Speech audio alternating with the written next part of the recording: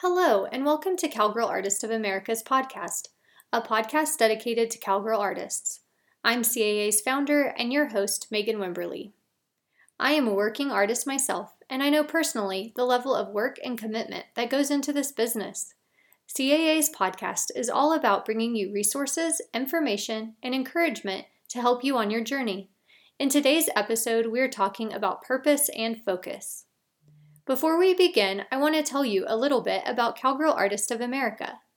Cowgirl Artists of America was founded on the belief that cowgirl artists deserve equal representation in the art world. We have heard time and again about the barriers for entry for cowgirl artists, and the numbers don't lie. We are severely underrepresented. Cowgirl Artists of America is working hard to change that. We are cultivating community and providing resources and education to help cowgirl artists grow their business and improve their craft. Make sure to check out our free monthly call for art at cowgirlartistsofamerica.org under the Resources Plus tab. We have a deadline coming up for this month, so get over there and find out how to submit. Okay, let's talk purpose. To start this discussion, I want to establish a few things. First of all, each and every artist is different. There is no one-size-fits-all approach, and I've tried to keep this episode adequately vague to be valuable to artists in various phases of their career. Some things may not apply to you, and that's okay. Also, what works for one may not work for another. No one knows your business like you do, so you should always be learning new things while also weighing it against what you know to be true for you and your business. Don't just do everything that is suggested to you without thought. But at the same time, don't just ignore advice because you don't want to hear it. Even if you aren't ready to implement something at this point, it is good to keep advice in mind for when you do get to that stage. Purpose can be such a hard thing to pin down. Purpose is often presented to us in a soulmate type scenario, where you have only one purpose, and it is your job to find that purpose, and if you don't follow it, you've wasted your life. Presenting purpose in this way can create a lot of unnecessary stress, anxiety, and guilt, and we really don't need any more of that. In addition to the soulmate scenario, what happens when you're good at several things? How do you choose which thing to pursue? Many creatives have this problem because they find themselves interested in a lot of mediums, subjects, and activities. Creatives also have a tendency to be good at a variety of things and find it hard to narrow down their focus and pursuits. Before we move on, let's just clear the air of some guilt here and acknowledge that you don't have only one purpose in this world. Your life won't be a waste if you make a choice you later regret. Your life won't be a waste because you chose to follow passion A instead of passion B. Your life is not a predetermined map which you are supposed to follow despite not having the map in your possession. There is something to be said for trying to gain wisdom and insight and to make the best decisions you can, but your life is your own adventure. You get to make the choices, you get to celebrate the victories, and you get to fix the messes. And certainly you will have both. So if you're feeling unsure of what direction to go, shake off that guilt of not knowing what you should do and celebrate the fact that you have choices. What a wonderful problem to have. While we're at it, let's just get rid of the whole phrase, finding your purpose. We don't find our purpose, we develop it. One of the biggest obstacles with developing your purpose is fear. Fear of missing out, fear of making the wrong choice, and fear of letting things go. But in reality, most of these things are really fear of the unknown. We know that the choices we make are going to influence our future, and what if those choices don't pan out in the way we like? That can be really scary. When we are feeling this way, we usually start putting all our trust in the plan we make for a decision. But the reality is that even the best laid plans can go awry. It is wise to make a well thought out plan, but at the end of the day, you have no idea how things will work out. So you have to put trust in yourself that you can handle whatever comes up, including making adjustments to your plan or even changing directions if you need to. Life is not static, but that's okay. you can handle it. Think about it this way. If you head out on a road trip, you would trust that your vehicle would run and get you from point A to point B. You know you have to maintain the car on the trip, but generally you expect it will get you there. At the same time, even if you haven't thought about it, you are also trusting that you can handle situations that arrive. If your car breaks down, you trust that you can get a mechanic or fix the car yourself. Ultimately, trust is in your ability to solve the problem and adjust the course as needed. Does that have the potential to make your road trip a nightmare? Sure. Does it also have the potential to make your road trip even better? Absolutely. But how do you know which way it will play out? You don't. You just trust yourself and see what happens. So again, shake off all the stress, embrace the uncertainty, and trust yourself and be courageous.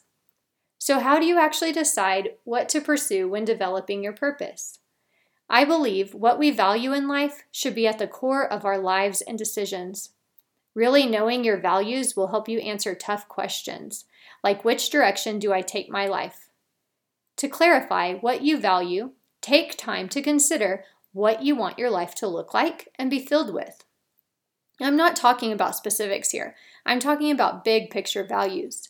How do you want to invest your time? What pace of life do you want? Where would you like to live? What activities do you love to do? What makes you come alive and brings you joy? What is worth extra effort? And who and what are most important to you? These types of values help us on a big picture scale to determine if something fits into the life we are trying to cultivate. If you value a slow pace and want to stay home with your kids, you probably wouldn't want to take a photography job that requires you to be on location away from your home 2 weeks each month. As we experience life, what we value may change. Maybe you valued travel and wild adventures for the last 10 years, but now you want to spend more time at home and slow down. That is totally okay and normal. We can use our car analogy again and say, you drove that car for 10 years and maybe it's time for a new car. There's nothing wrong with that. Remember, it is your life and life is not static. A change of course does not mean that you failed. It just means that you're ready for a new focus. Once we are aware of what we value in life, making decisions about what direction to go can get a lot easier, because if an opportunity doesn't align with our values, then we know it isn't a good fit. However, if you have a lot of interests that do align with your values, it can be hard to narrow down your focus. At first, you may be able to keep up doing a variety of things, but at some point, you won't be able to juggle everything. At some point, you'll have to decide if you're going to just dabble in a variety of pursuits, which will keep you at an amateur level, or if you're going to get serious and nail down your focus. Artists can really struggle with this. Newer artists are still developing their style and may be creating work that is all over the place in terms of subject, medium, and style. For new artists, this is an important phase. Style is something that is developed. Style comes out of experimentation and experience. If you are new to art, enjoy this phase. Work hard, but don't rush it. You have to do the work to develop your style. Artists in this phase sometimes copy the work of other artists in order to learn new techniques. It's okay to try and recreate something for your own learning and experimentation. It is not okay to recreate or copy something and then share it without permission, try to claim it as your own, or sell a copy of the work. It is your job to be aware of copyright and trademark issues, even if you are a newbie. If you have already developed your style, you may be at a point where you need to narrow your focus. For example, you may be interested in painting photorealistic images of horses, but you are also interested in abstract landscapes and found object sculptures. It is not impossible to work in more than one medium or subject and be successful in your terms of the word successful, but what you should be aware of is that it can create confusion for your collectors and water down your message and your brand. You may be seen as more amateur because you don't have a focus and therefore you don't have a strong voice. Think about it. You rarely see established artists doing a variety of work that is not cohesive. Established artists have developed their style and their focus. If I say the name of an established artist, for example, Teresa Elliott, You will get a specific type of image in your head. If you see her work in person, you will likely know it is hers before ever reading the signature. Newer artists trying to turn their art into a career often think they need to create something for everyone. Established artists know that cultivating a dedicated following in their niche is better than a little something for everyone. Doing a variety is like a whisper. Finding your focus is like a confident speech. Only you can determine what to focus on, but you may want to consider a few of the following things when making that determination. What work brings you the most joy? What work are you most passionate about? What work resonates the most with your followers and collectors? And what work is selling the most? If you look at your sales from the last year and 75% were your horse paintings, 15% were abstract landscapes, and 10% were found object sculptures, it would be reasonable to assume that you should focus on your horse paintings and expend more energy working on and promoting these. Remember that your art is a business and you need to run it like a business to be successful. After you've determined your focus, new opportunities and passions will arise. It is really, really important to be conscientious about what new things you take on. When you say yes to one thing, you are simultaneously saying no to something else. Be very careful that you aren't taking on new things to the detriment of your focus. I'm going to share a few tips to help you keep your focus. First, have a plan of actions with your goals and focus written down. This can help you stay on task. I can't say it enough, you need a plan. A plan will help you determine your focus and goals. It will help you stay on task. It will bring intentions to your actions. Growth happens most predictably where intention is focused. If you haven't already, listen to episode 1 where I share my own planning strategy.